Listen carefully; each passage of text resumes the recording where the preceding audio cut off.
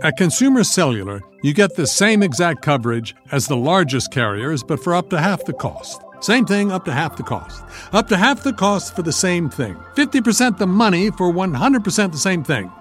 I hope I'm making myself clear. Consumer Cellular. When freedom calls, we're here to answer. Call us at 1-888-FREEDOM. Half the cost savings based on cost of Consumer Cellular single-line 5GB data plan with unlimited talk and text compared to lowest cost single-line postpaid unlimited talk, text, and data plan offered by T-Mobile and Verizon May 2023.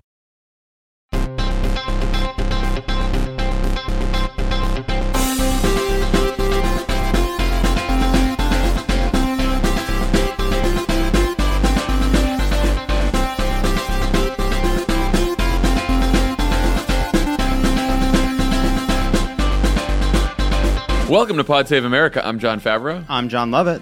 Tommy Vitor's on his honeymoon after a beautiful wedding up in wine country. And you know what? We were very concerned about the heat. It wasn't so bad. Wasn't really an issue. Yeah, it was a lot of shade. It was a dry heat. It was a dry heat. Which was the small talk you made with all the wedding guests. Absolutely. How did you get here? How'd you get here? How about this? The weather's pretty nice. They said it was going to be hot, but it's not. You know, it's not that bad. This is terrible. I'm not even doing additive small talk. Later in today's pod, we'll talk to Vox's Dara Lind, who's one of the very best immigration reporters out there. Before that, we're going to talk about how Donald Trump and his legal team are moving the goalposts in the Mueller investigation. That's the nice way to say it. Moving the goalposts. We will get into it, but I love the term moving the goalposts for this. So funny. It's burning down the stadium. We're also going to talk about the landscape heading into the fall's midterms. But before we get to the news, how was Love It or Leave It this week? We had an awesome Love It or Leave It. It's been just week after week of some of my favorite shows. Premium content. We had Naomi Ekperigin, Guy Branum, Planned Parenthood's Don Legans, and Matt Ingebretson from the show Corporate came and did a dramatic reading of Jonathan Karl's review of Sean Spicer's book, and it was a true delight. Yeah. We had a blast. Guy and I brainstormed on some ideas for the Frasier reboot, plus we talked about the news. It was a great episode. Fantastic. I'm guessing you were for the Frasier reboot. Of course I'm for it. Well, Guy was originally against it, saying, why do we need more Frasier? And the answer is, why don't we? Of course. In other Crooked Pod news, even though he's on his honeymoon, Tommy has a great new Pod Save the World that will be going out on Wednesday. He talked to Bassem Youssef, a doctor and comedian who was called the Jon Stewart of Egypt during the Arab Spring and then became an enemy of the government. Also, Chapter 6 of The Wilderness dropped on Monday. This episode is called The Big We. It follows up on last week's episode on race, known as The Backlash. This is all about how Democrats can build a multiracial coalition that adds up to an electoral majority. We explore the question about the non-college educated white voters, the Obama-Trump voters. Can we win them back? Do we need to win them back? How do we win them back? You have to tune in to find out. You have to tune in to find out. I can't tell you here. To find out. Just No take spoilers. a listen. No spoilers. Many people are saying it's a great episode. Yeah. That's what you know I'm what hearing. could have been a name for that episode? What's that? Mission Impossible Fallout.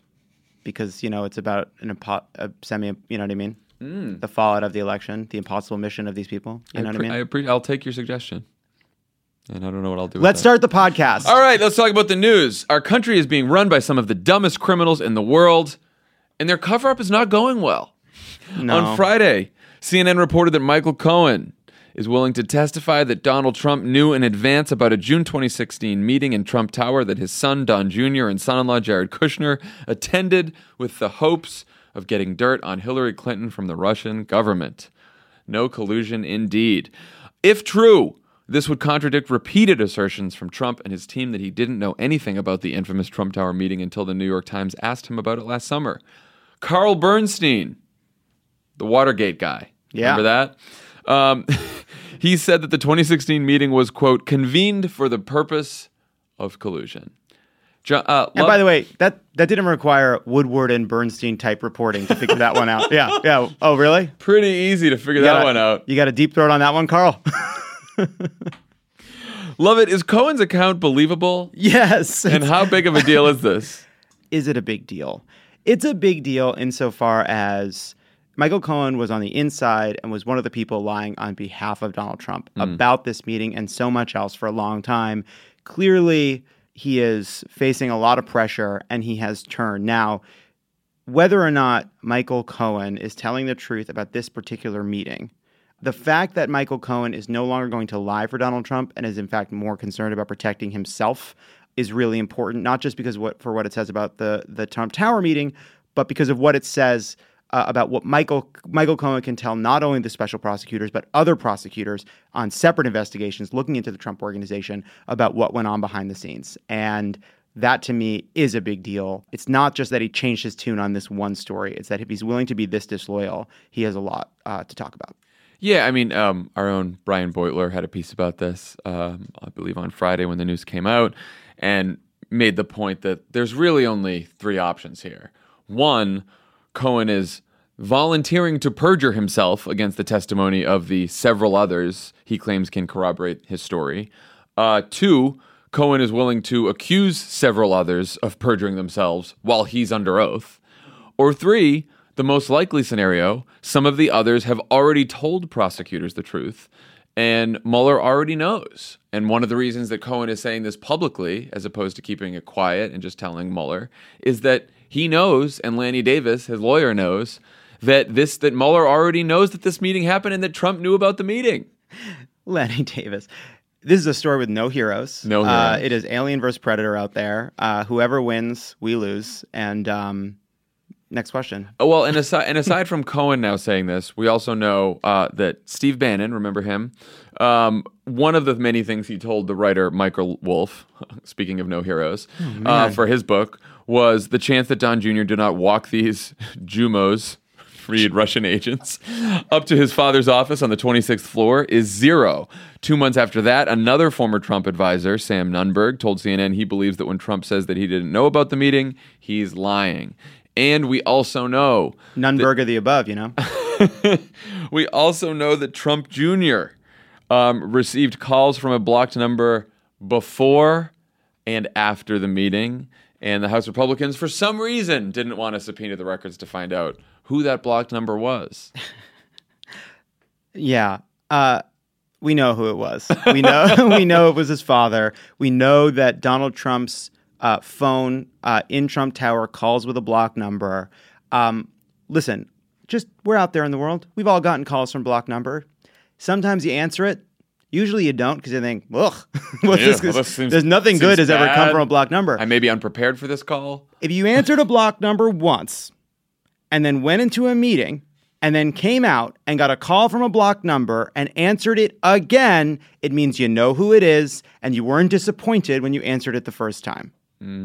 Especially when the meeting was about getting dirt from the Russian government on Hillary Clinton. Look, yes.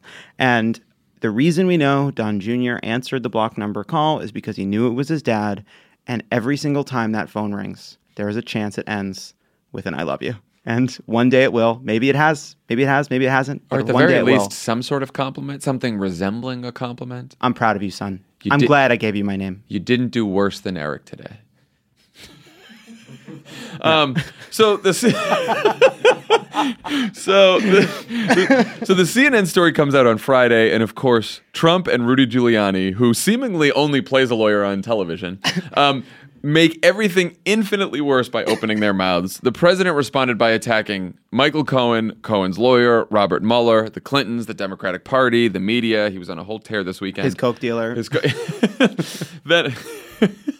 Then on Monday, Giuliani did a round of interviews where he actually said the following. I don't even know that it's a crime colluding with the Russians. Hacking is the crime. The president didn't hack. He didn't pay for the hacking. But then it actually got better. Rudy went on Fox News to try to clean this up, realizing that he may not have said the most helpful thing in the morning on CNN. And we do have a clip of him calling into Fox News. Do you want to first start off with a statement? Because we certainly want to talk about what looked like a shift this morning. So take it away. Yeah, let's begin with that. So when I said today that there was no collusion and therefore, and that collusion also is no crime, I've been saying that from the very beginning. So did John Dowd. It's a very, very familiar lawyer's argument that the alternative. My client didn't do it, and even if he did it, it's not a crime. And I have said that over and over again. Collusion is not a crime. The only crime here is hacking, and it's ridiculous to think that the president hacked. John, what does it say about the strength of Trump's case that his new argument is collusion isn't a crime? It's fascinating, John, because it's so hard. Rudy Giuliani, I've been watching Rudy Giuliani a little bit more intently than I usually would. Like, I've just been tuning in because I've been fascinated by it, because I started when the Cohen report came out on... Because it's interesting to watch a man have a sort of a career breakdown on national television day after day. It honestly looks like he walked out of Studio 54 the last night it was in operation. It was sunny out. He thought it was going to be dark out. And he got a call that said, you're the president's lawyer and you got to be at CNN in 5 minutes. That's what it looks like. You expect him to just be like... Someone splashed cold water on his face. He's not a criminal. And if he were a criminal, he's the best criminal. Anyway, where am I?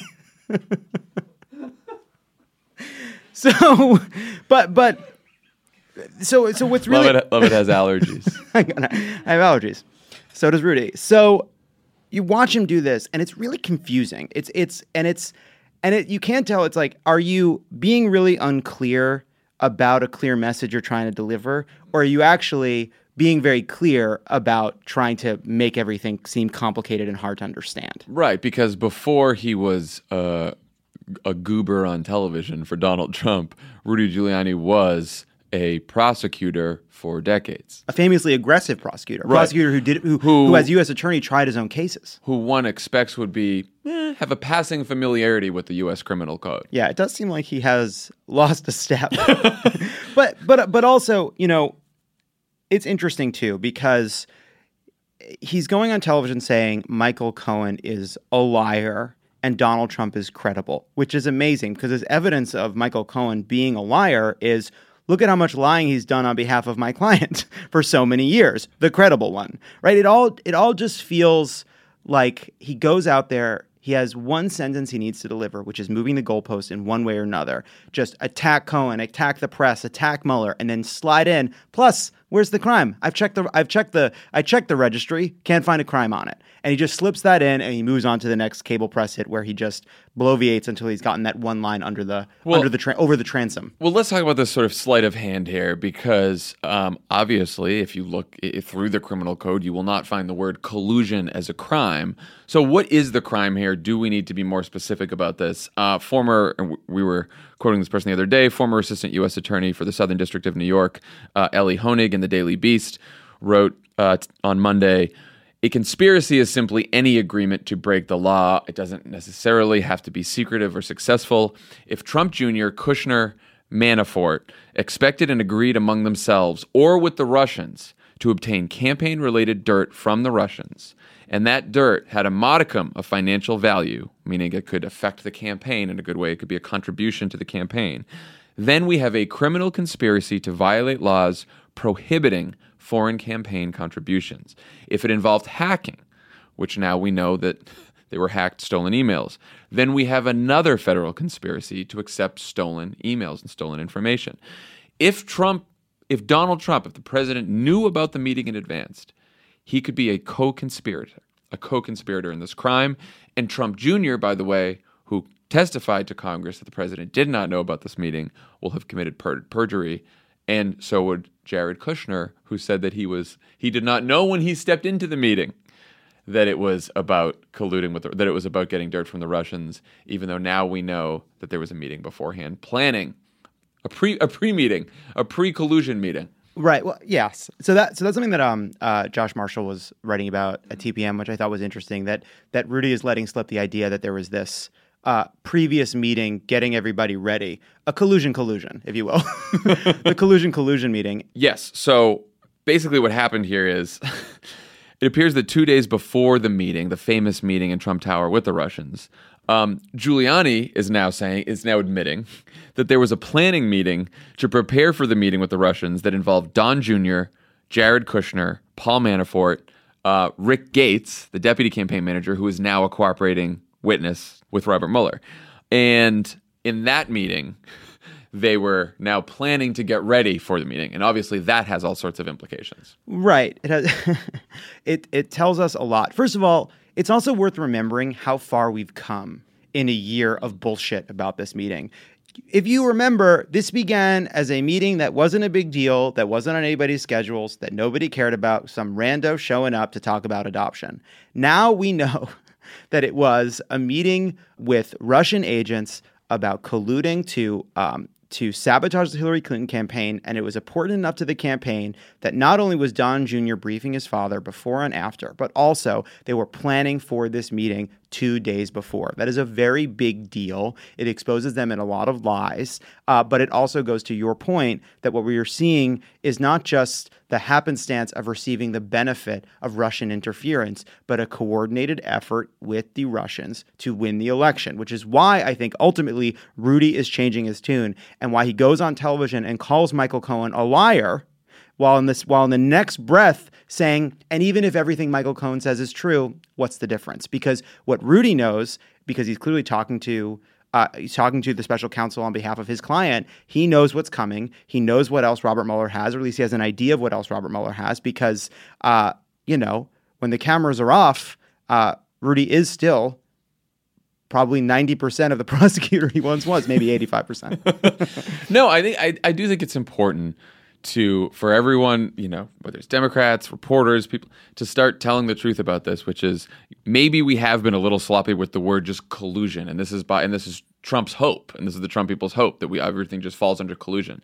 But the fact now you see Republicans saying, like Dana Rohrabacher, Russia's favorite congressman, saying, if anyone tells you they wouldn't accept dirt from a foreign government in a campaign, that's crazy. Anyone in this town would have done that. I've been doing it for a decade and a half. I also accepted a boat. It's like, I don't care if anyone would do that. It's a crime. It's a crime to do this. And we have to start saying that it is a conspiracy to defraud the United States. And that is what Mueller has been, that is the spine of the case that he's been building. That is some of the charges that he's leveled against Paul Manafort, against various other people that he's indicted as well. And so this idea that, and this is also why Mueller has been building the case from the outside in.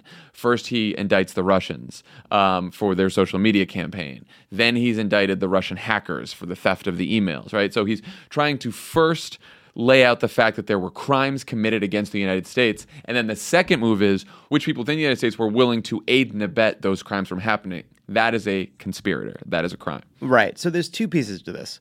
One is it's morally reprehensible to collude with a foreign adversary to interfere with our election. Exactly. But we're not even talking about that. This isn't a situation where Trump got Putin on the call, Putin on the phone, and said, "Hey, would you help me with some polling in Wisconsin? Would you help me brainstorm on some slogans I should use?" The Russians came in and committed a bunch of fucking crimes. Right. So it's not only did they colluded on doing a bunch of illegal shit. So it is both immoral and a crime. They have just embraced the fact that they're going to have to make a case that this wasn't immoral, right? They're trying to get away with saying that collusion's not a crime, and so what? And the next, so it starts with no collusion. Now we're at collusion's not a crime, and then the final step is, would you rather have Hillary Clinton? We did this to save the country from that woman with the emails. The Watergate burglars broke into the offices of the Democratic National Committee. The Russians broke into the Democratic National Committee's email system, broke into Hillary Clinton's email system, stole a bunch of information, and used it to sabotage the election. And ironically, both those groups of people are now basically running the NRA. Right. I mean, it is the same idea, only this time it was a foreign government. And the Trump campaign welcomed that help. They knew about the help. The other thing that we learned is the day that they had the collusion planning meeting, as you call it, the collusion meeting, after that meeting happened to be the same day that Trump gives a speech on one of the primary night election speeches and says, oh, by the way, I'm going to give a big speech in a couple weeks about all this new dirt on Hillary Clinton. He bragged about it. He was so excited about the collusion that he bragged about it. A little fucking kid who couldn't wait to open up his presents, ran down the stairs early, opened them up. There it was. Hillary's emails.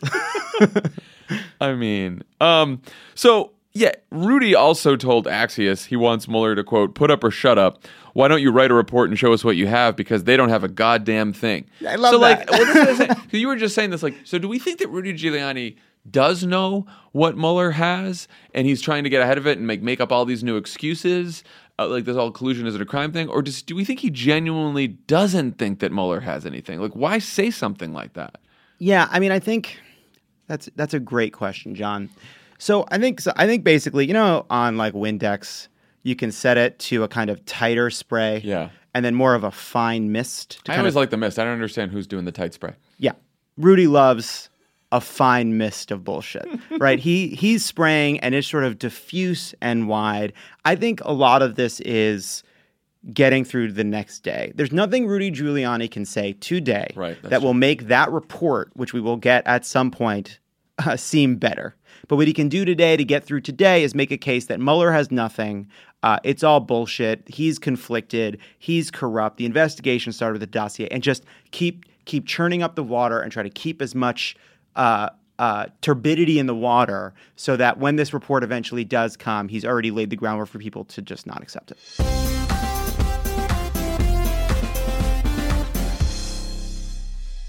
At Consumer Cellular, you get the same exact coverage as the largest carriers, but for up to half the cost. Same thing, up to half the cost. Up to half the cost for the same thing. 50% the money for 100% the same thing. I hope I'm making myself clear. Consumer Cellular. When freedom calls, we're here to answer. Call us at 1-888-FREEDOM. Half the cost savings based on cost of Consumer Cellular single-line 5 GB data plan with unlimited talk and text compared to lowest cost single-line postpaid unlimited talk, text, and data plan offered by T-Mobile and Verizon May 2023. Hi, I'm Erin Ryan, a writer and host of the podcast Hysteria. And I'm Alyssa Mastromonaco, former White House Deputy Chief of Staff and also a host of Hysteria. And this week, we were asked to talk about Women's History Month, and on behalf of women everywhere, okay, fine. Our show Hysteria is about the way news and culture impacts women in America every week of the year. From the latest on reproductive rights to the ways pop culture handles women's stories. And not just because it's March, okay? We exist the other 11 months of the year, too. What? Don't... You heard it here first. Don't even get us started on our exclusive YouTube series, This Fucking Guy, where we try to figure out how the worst people in America got to be so awful. So if you're looking for a pod that's by the ladies and for everyone, make sure to subscribe to Hysteria wherever you get your podcasts. Did you know that women make up 56% of law students? That's grounds for bragging rights at the dinner table for your conservative uncle who still thinks women belong in the kitchen. It's clear that the future of the legal field is female. So why are so many legal podcasts and reviews authored by men? Hi, I'm Leah Littman. I'm Kate Shaw. And with Melissa Murray, we are the hosts of Strict Scrutiny. Each week, we break down the latest headlines and biggest legal questions facing our country through the lens of diverse voices to give you expert views you won't hear anywhere else. Strict Scrutiny is your guide to the Supreme Court. New episodes drop every Monday, plus bonuses whenever the Supreme Court takes away another one of our rights. Make sure to subscribe to Strict Scrutiny wherever you get your podcasts.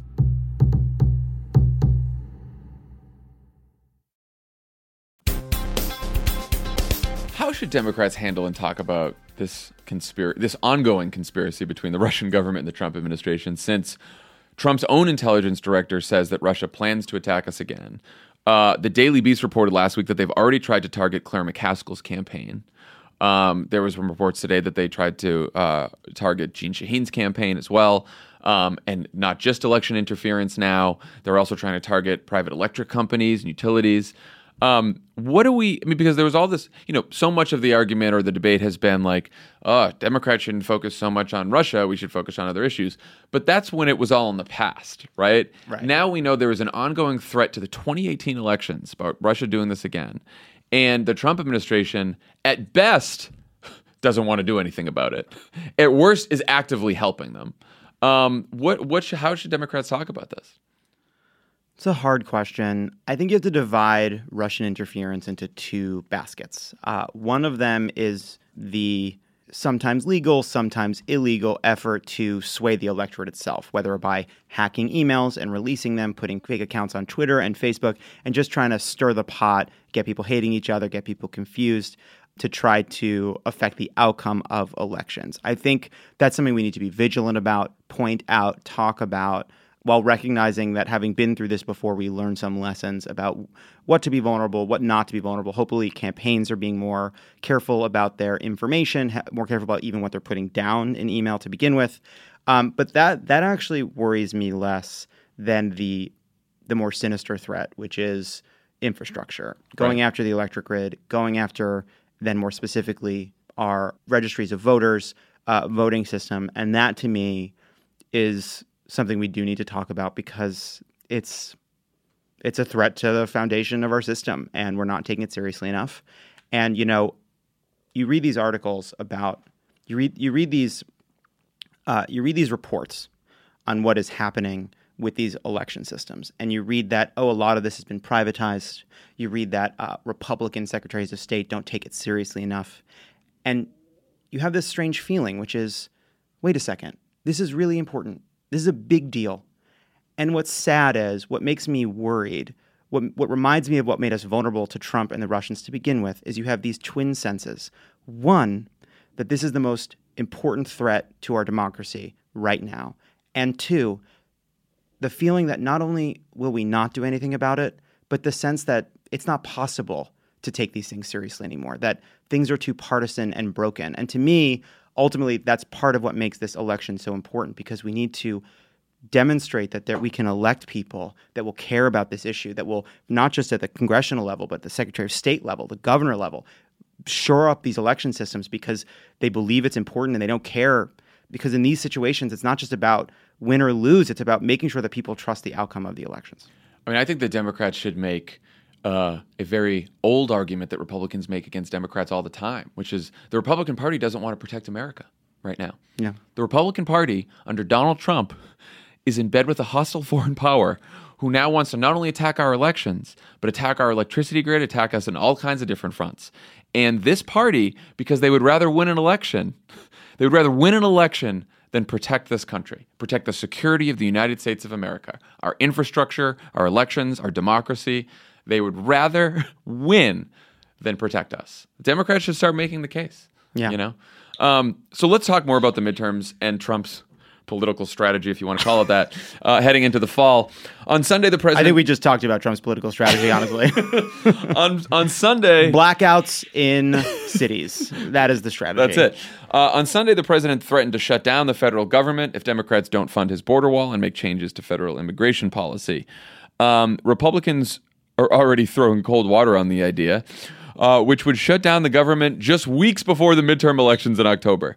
A number of Republicans aren't too happy about this. Oklahoma's Tom Cole told the New York Times, quote, "I don't see how putting the attention on shutting down the government when you control the government is going to help you." That seems reasonable from Tom Cole, no? Hey, Tom, what are you doing? All right, we got a plan here. It's to shut down the government and blame 3 Democrats in Ohio. I mean, Republicans in Congress are saying to reporters, don't listen to this. This is an empty threat. Trump's really not going to do it. McConnell's and Ryan are both we've got it under control. Yeah. We got our spending bills. Do we think they'll be able to talk him out of this if he wants to do it? I talk Trump out of things. I don't know if anyone's ever successfully talked Trump out of things. You can distract him with a piece of chicken.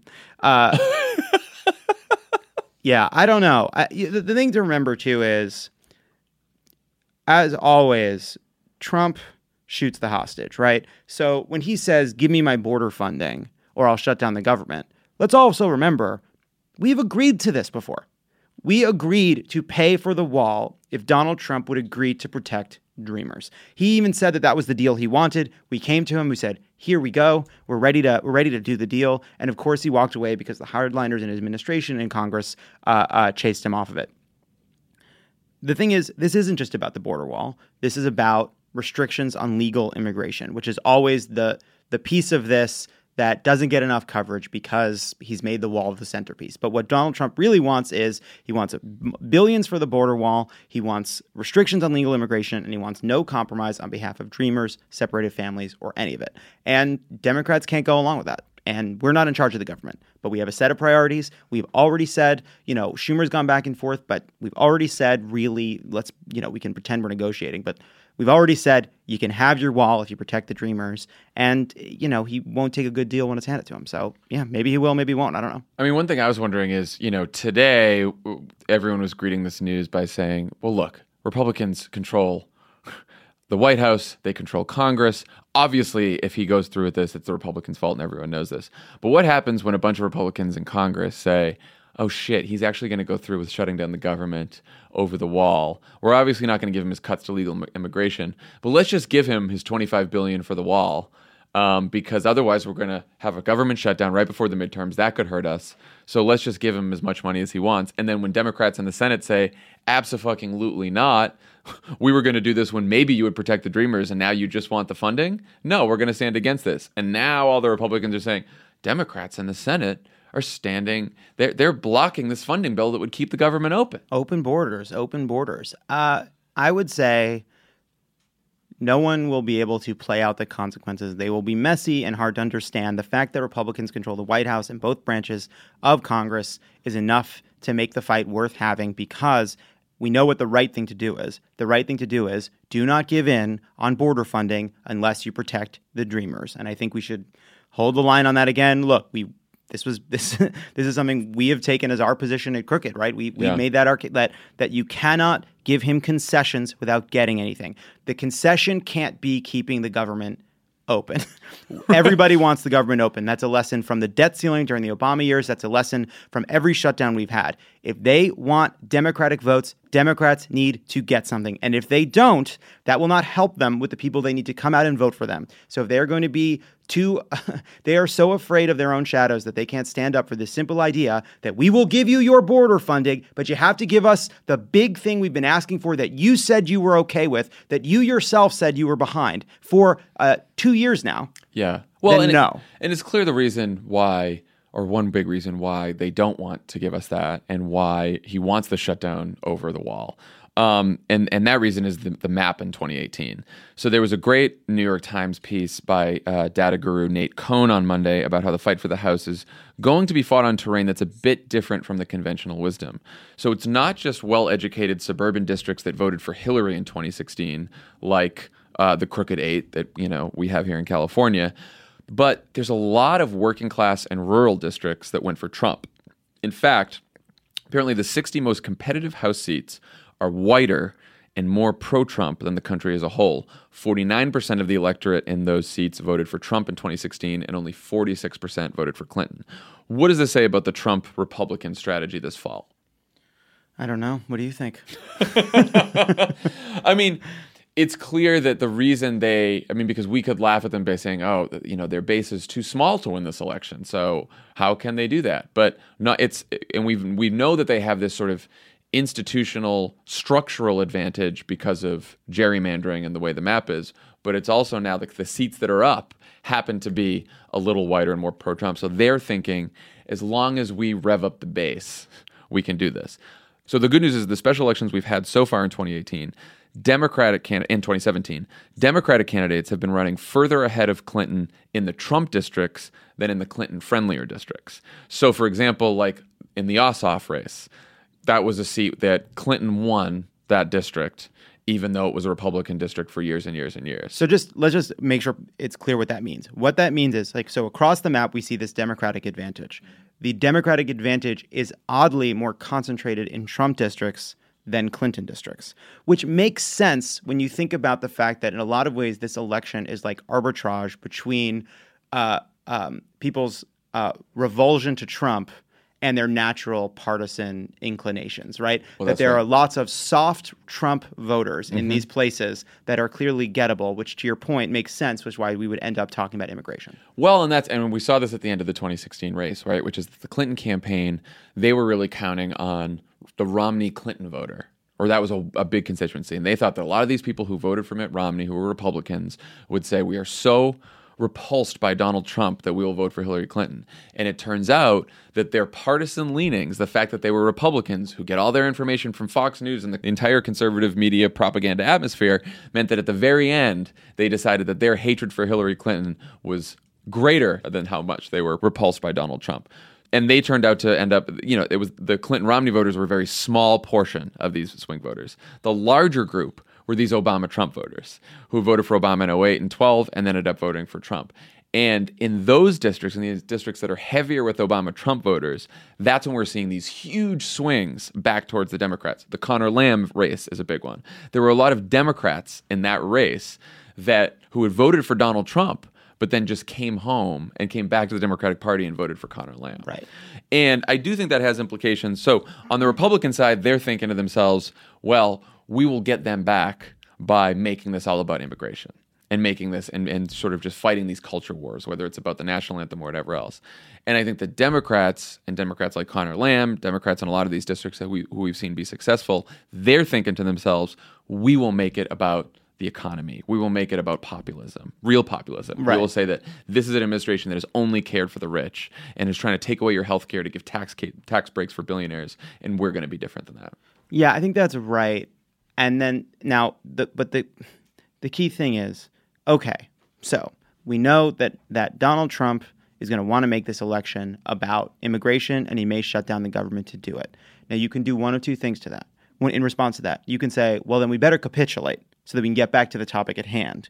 Or we can do the harder thing, which is actually the right thing, which is fight him on immigration and fight for what we believe in while being disciplined enough and thoughtful enough to make sure that we're not allowing MS-13 and the nonsense Trump will be spewing for the next 3 months to drown out the larger message around jobs, healthcare, education, the economy, the corporate tax cut being for the rich and not for you, efforts to undermine Roe and pre-existing conditions and all the rest. And I think and to call out the game. And to call out this the is game. What he's doing this. So I think it's really important to call out the game. And I think the good news is if you look at Virginia, you can look at Virginia as a place where this theory was tested to the max. Northam and everybody on that ballot ran in a situation where Republicans quickly realized that they had no choice but to run an MS-13. They called out the game. They fought on the issues they wanted to fight on, and voters came along.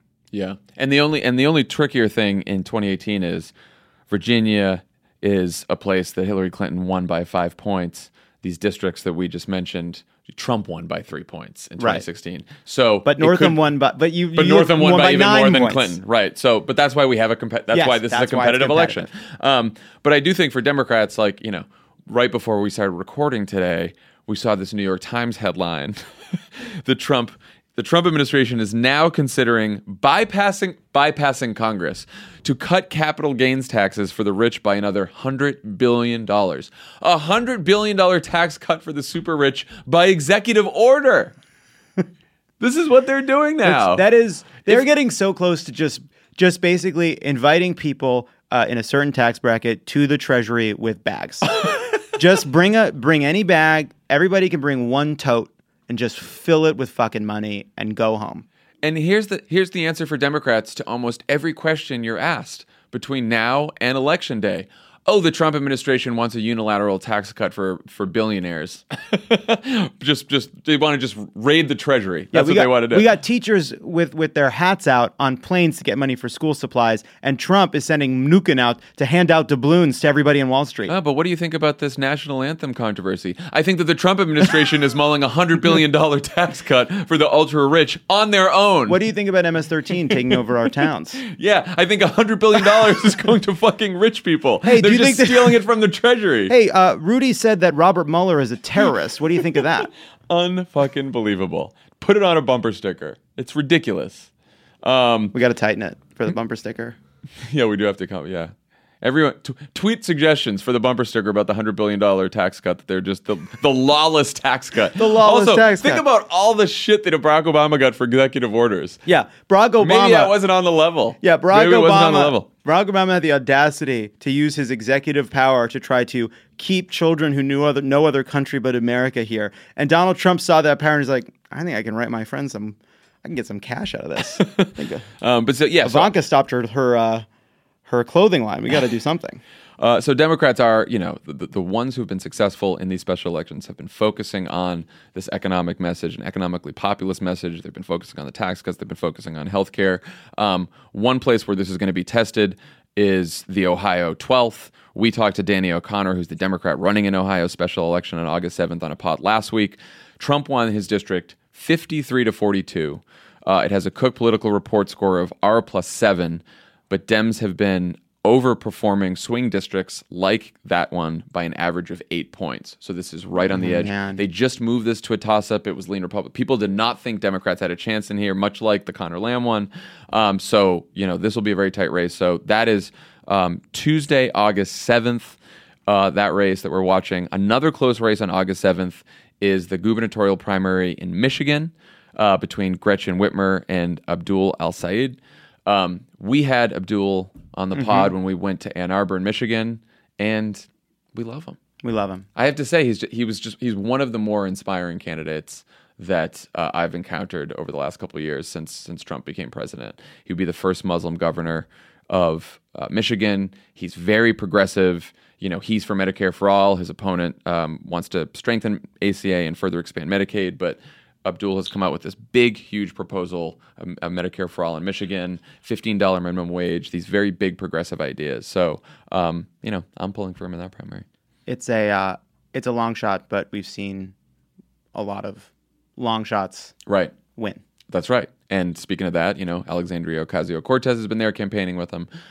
So that's pretty exciting. And then, after that, after next week, after those primaries and elections, we don't have many more before the big ones. No, just the one day on which America's future will be determined. Stay tuned. When we come back, we'll talk to Vox's Dara Lind.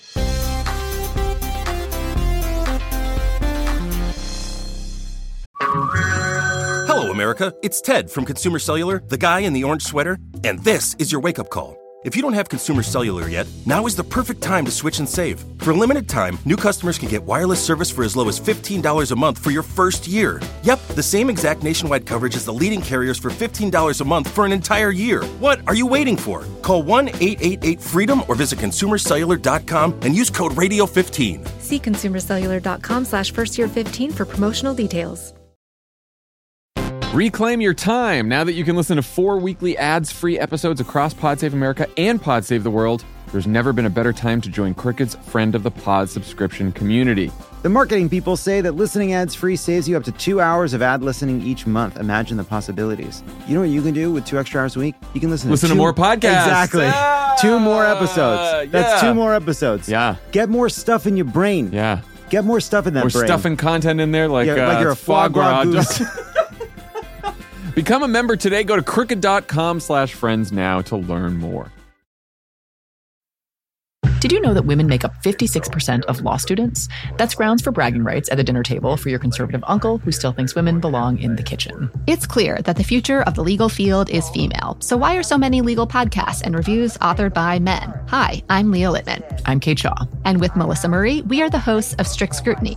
Each week, we break down the latest headlines and biggest legal questions facing our country through the lens of diverse voices to give you expert views you won't hear anywhere else. Strict Scrutiny is your guide to the Supreme Court. New episodes drop every Monday, plus bonuses whenever the Supreme Court takes away another one of our rights. Make sure to subscribe to Strict Scrutiny wherever you get your podcasts.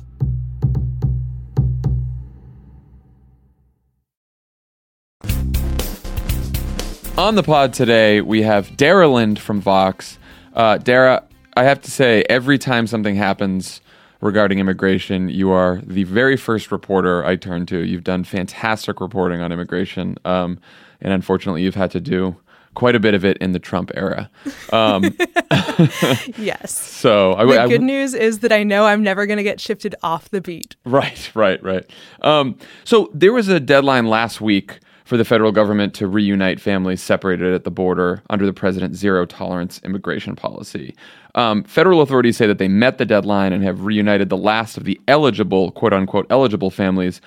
What have you learned from your reporting about what's been done so far and the questions that still remain about the government's policy? So, the government did do a lot more than it looked like a few weeks ago they were going to be able to do. If you remember a few weeks ago when they had the initial deadline to reunite kids under 5, it really looked like they were struggling to get anybody reunited at that point. And so, we as reporters all went, gee, they're about to have to reunite a couple thousand more kids in 2 weeks. This really doesn't look plausible. And they did reunite a lot of children with their families, something on the order of 1,500 or so. They then turned around and said that 700 kids were not eligible for reuniting. So, they said, well, they kind of defined success down and then said, hey, we succeeded, by saying that children whose parents had already been deported, of whom there are about 450, weren't eligible, by saying that parents who were still in custody weren't eligible. In some cases, they just hadn't found the parents because they had already released them from ICE custody. So, there's kind of the question of what's going to happen because The judge doesn't particularly appear to believe that it's okay to just let those families not get reunited. And so one of the questions right now is whose responsibility is it to do what needs to be done to find parents to reunite families? And then the other question is what happens to the families who have been reunited? Because at this point, about 1,000 parents who have just been reunited with their kids have already, their court cases have already ended. They have already lost legally any chance they had to stay in the U.S. They've been, ordered deported. It's just that order hasn't been acted on yet. So legally, they kind of face the difficult question of whether they're supposed to stay with their children and have everybody go back to their home country and, reduce any chance that that child has to stay in the U.S. himself, or accept to be separated again, which is a choice that, the ACLU has said that parents of, say, 17-year-olds are going to be more comfortable making that choice than taking them back to a Central American country where they could be, victims of gang violence. The problem is that over the weekend, the ACLU, or a pro bono lawyer, testified on their behalf that several parents had been kind of coerced into taking the take your kids with you option, that they had been told there isn't, that's the option you have to sign on the form. One parent was given the form with that option checked off in pen already. They were yelled at if they said, no, I want to be deported, but let my child stay in the U.S. And then they were told that they, okay, fine, get off the bus, get your stuff, and that they couldn't see their kids and say goodbye to their kids again. So they were effectively re-separated without any chance to say goodbye, watching their children, ride off in the bus without them.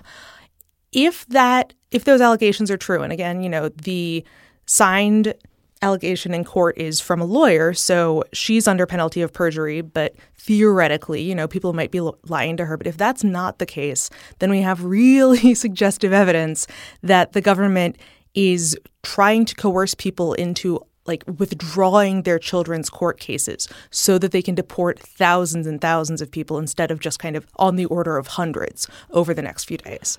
So I feel like we take these sort of separately. One is the families that have been reunited, but to these children that are still separated, this term eligible is a pretty sinister bureaucratic term, right? Because, these are children with families. To say they're not eligible to return to their families is a sort of, if you break it down, is pretty despicable. How do you how do you break down those groups of that in that 500? Some of them are children of parents who have been separated. Some of them are children of people who couldn't prove that they were parents or in some other ways weren't here with their parents. Some of them are children that may have been trafficked, right, which is something that the Trump administration has suggested has been part of this all along. Do you know the breakdown within this 500? And then amongst those that have been truly, basically kidnapped because they've been taken by the U.S. government and then their parents have been sent to another country, what do you think the hopes are of getting them back to their families? So it's worth noting that the government has been doing this shell game on definitions. It's not officially saying, and it's 700 at this point, it's not officially saying that there are 700 who are ineligible, period. They're saying that they were ineligible or weren't available as of Thursday. So it's not totally clear which of those two categories any given group is in, but, that includes the largest group, and it was 430 as of when they totaled it up at the end of last week. They've since said it's more like 450 parents who have been deported. The government just went to the judge and said, look, we're definitely not going to be able to find these parents by the deadline. We're just going to try to reunite the families that we know where they are and they're in the U.S. first. So, kind of the big question right now, and the judge in the case literally on Monday said, you're going to have to send me and the ACLU a plan for how you expect to reunite these kids with their parents. But there's also 120 parents who, have already waived reunification, is the phrase that they use. They've agreed to be deported on their own without their kids for exactly the reasons that we kind of just laid out. The judge has been especially skeptical that any parent would be okay with that they would willingly sign that form. So there's been a lot of pressure on the government to go back to parents who have waived reunification and say, are you sure? Were these options explained to you? Were they explained to you in Spanish? Did you have time to talk to your child before you did that? Of course, with what has happened over the weekend, it's possible that kind of are you sure pressure might be happening for parents who didn't waive reunification as well. But, there are also some cases where it's pretty clear that the government is planning to just refuse, right? They said in 21 cases there was a red flag for the adult from the background check, or for 46 from another case review. Those are parents who may have past criminal records, there was one case from the younger children where the parent was living with someone who had a domestic violence conviction. And so they said, we're not going to release the child to you until you get, you fix your living situation so that it's safer. They haven't said for sure, like, X of these children were trafficked. They didn't come with who they say they came with. They haven't been able to turn numbers out that have suggested that many children are being trafficked, but it's probably going to be a pretty individual going down the list process with the government, the ACLU, and the judge to kind of figure out what the situation is for each of these families. And that may not be something that the public is privy to. The ACLU has done a pretty solid job of working with the government behind closed doors. There's only been one point where negotiations have broken down. And at that point, they've kind of come out to the public and said, here is what we think is going on. So, I would urge people who might be skeptical of the government's representations about whether it's reunited families to, trust where the ACLU is going on this, because they are not signing off on representations that people have been reunited or that people shouldn't be reunited without having decent evidence. You wrote a piece last week saying that there's evidence that suggests that Trump's border policy hasn't just been cruel but ineffective.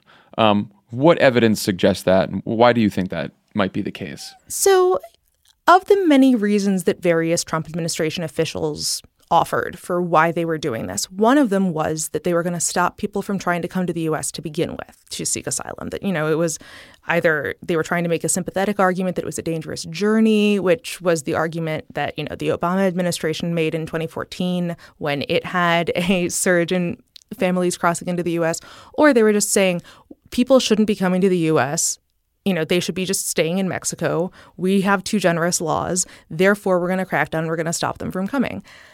There isn't evidence that cracking down on how you treat people once they get here stops more people from coming in the future. They weren't operating on very good evidence when they started the policy. The only statistic they cited internally was about a pilot program that they ran along one sector of the border last summer. And that statistic bore no relation to the actual numbers for what was happening in that sector of the border last summer.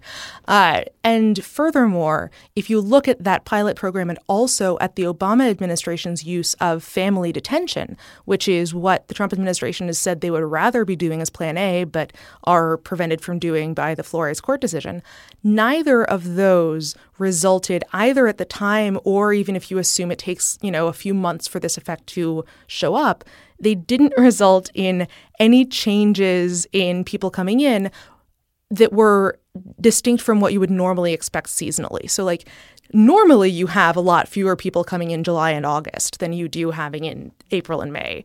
So if you change policy in, say, May or June and then say, oh, there are fewer people coming in, it's easier to make it seem like it worked. But actually, that's just the normal seasonal change that you're taking advantage of. Once you take that out of the equation, and the analytical work on this was done by Tom Wong, who's a political scientist out at UCSD, that, you basically cannot see any difference depending on what policies the U.S. government is pursuing in who's coming in. So just stepping back, we now know that this policy may be ineffective. Beyond that, it has been months of scandal and evidence of human rights abuses on television. There's been condemnation from Democrats and even Republicans. This is a policy of family separation that began with sort of a goal of cruelty from the White House and an ideological aim. But it seems like even they were surprised by just what happened when sort of the bureaucracy went about implementing this and the consequences unforeseen of what happened. So we're here now. There are still children separated. The Trump administration is still unwinding this decision. What do you think they have learned in their, we're about to head into another immigration battle. Trump today said he wants to shut down the government over immigration. What do you think they learned from their experience of implementing this cruel policy?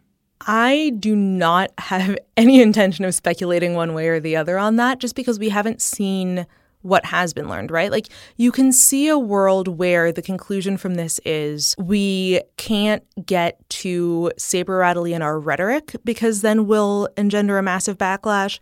You can see a world where they look at this and look at the implementation of the first travel ban back in January and go, wow, we really need to actually train people in what they're doing and have a plan in effect before we implement the policy. Because one of the things that's become incredibly clear on family separation is that they knew exactly what they wanted to do in separating families. They don't appear to have concluded that they didn't want to reunite them, but they just didn't bother to have any plan in place for what happened after they were separated, to the point where literally in the record-keeping software that Border Patrol used, there was no category to put a person who had been a member of a family unit who was then separated. They had to create this category called deleted family units, which is not the sort of thing that you want to come out in the press.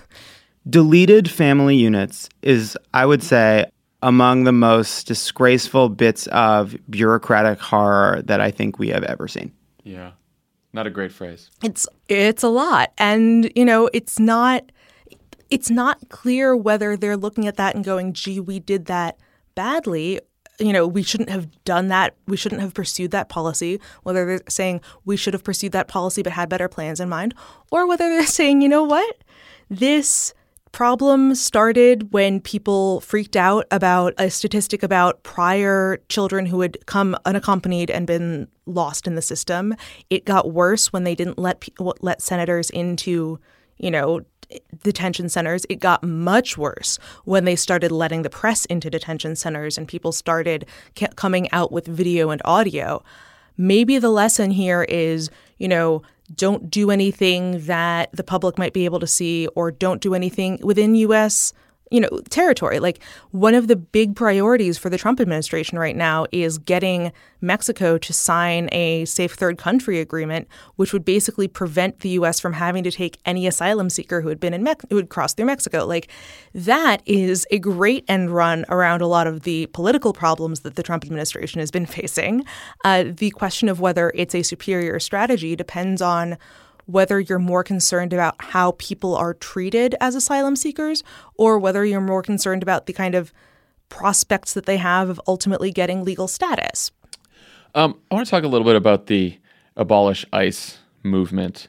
The Democrats, some Democrats who've come out against this, have basically made the argument that what's truly needed, the most effective policy here, would obviously be comprehensive immigration reform that would, offer a pathway to citizenship for undocumented people in this country, and that would sort of take care of a lot of these problems.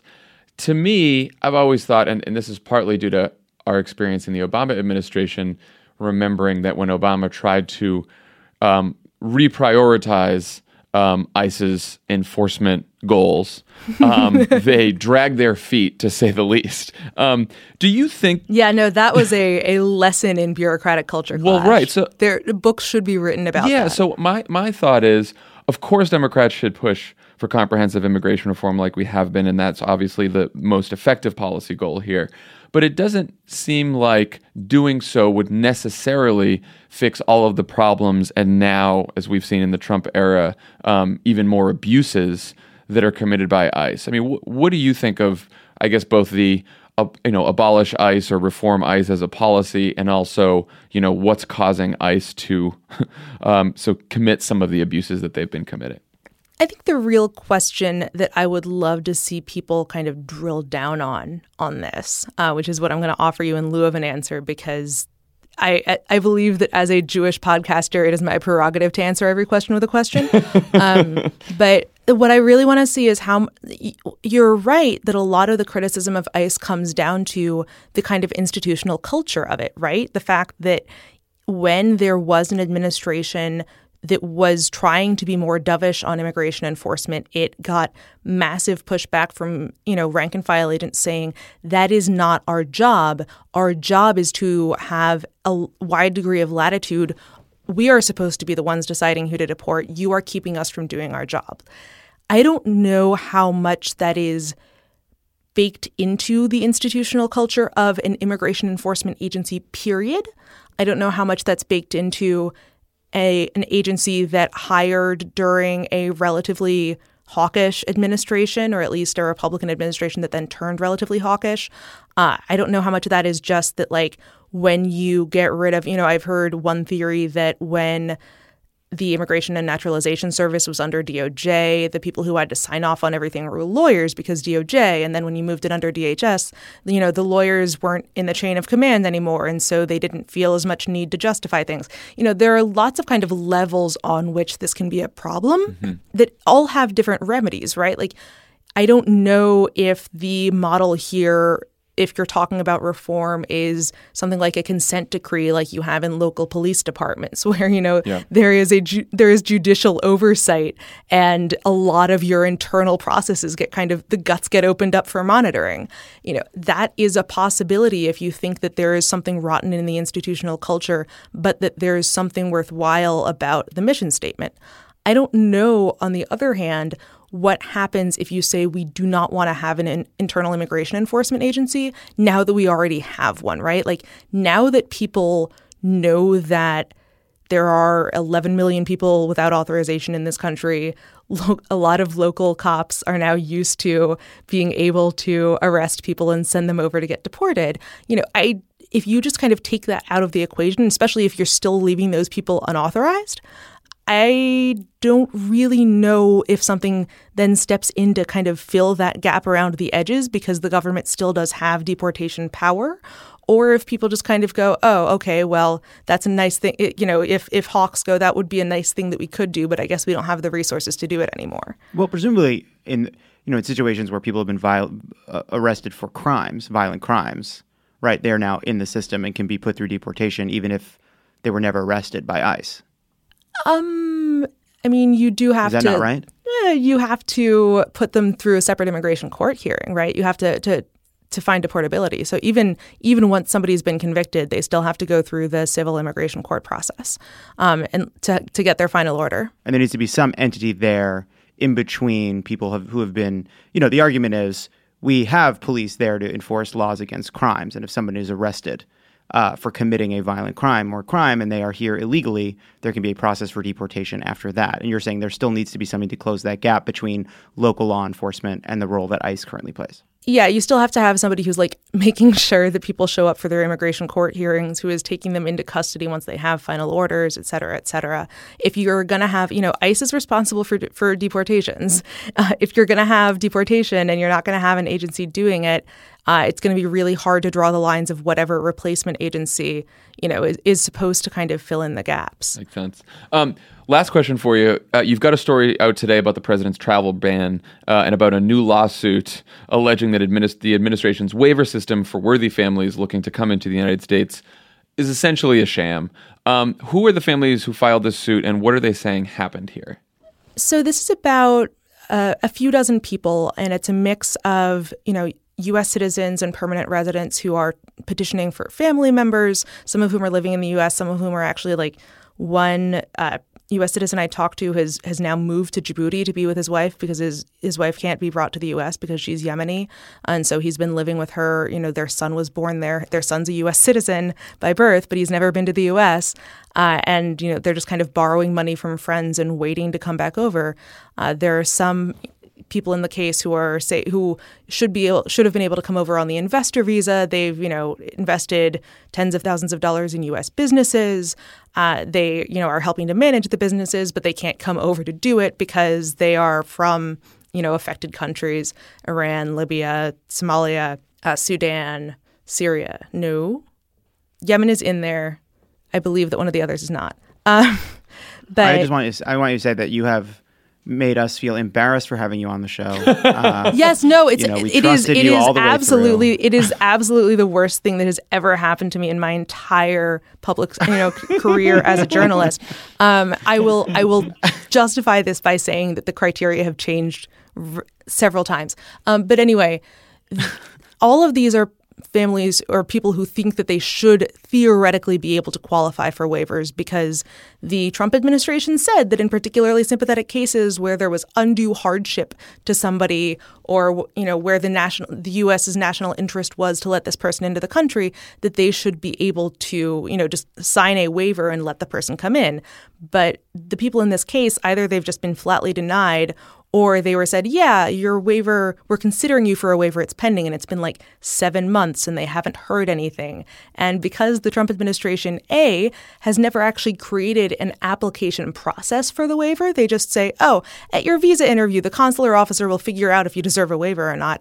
And B, they've never defined what the actual standards are and how, say, not being a threat to national security is different in a waiver case than the fact that they're justifying the travel ban by saying this country doesn't provide us with enough information to say whether anyone is a threat to national security.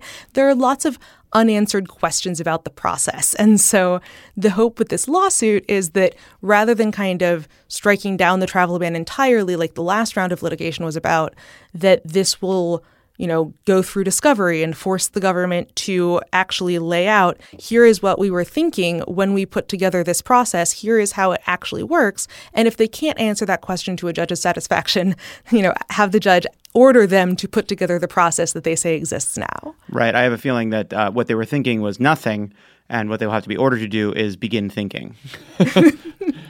Seems like maybe this policy wasn't really connected to national security, but that's just a guess. Malevolence and incompetence all the way down. Dara, thank you so much for joining us. We really appreciate it. And thanks for all the great reporting you're doing out there. Thank you, team. That's our pod for today. Thanks to Dara Lind for joining us. And on Thursday, I will be on vacation. Tommy will still be on his honeymoon. And so it's a Jetsons, Flintstones. John Lovett, Dan Pfeiffer coming to a pod near you. It's gonna be great. Dan and I are gonna catch up. I'm gonna find out what his last name is. I'm very excited about it. We'll see you then.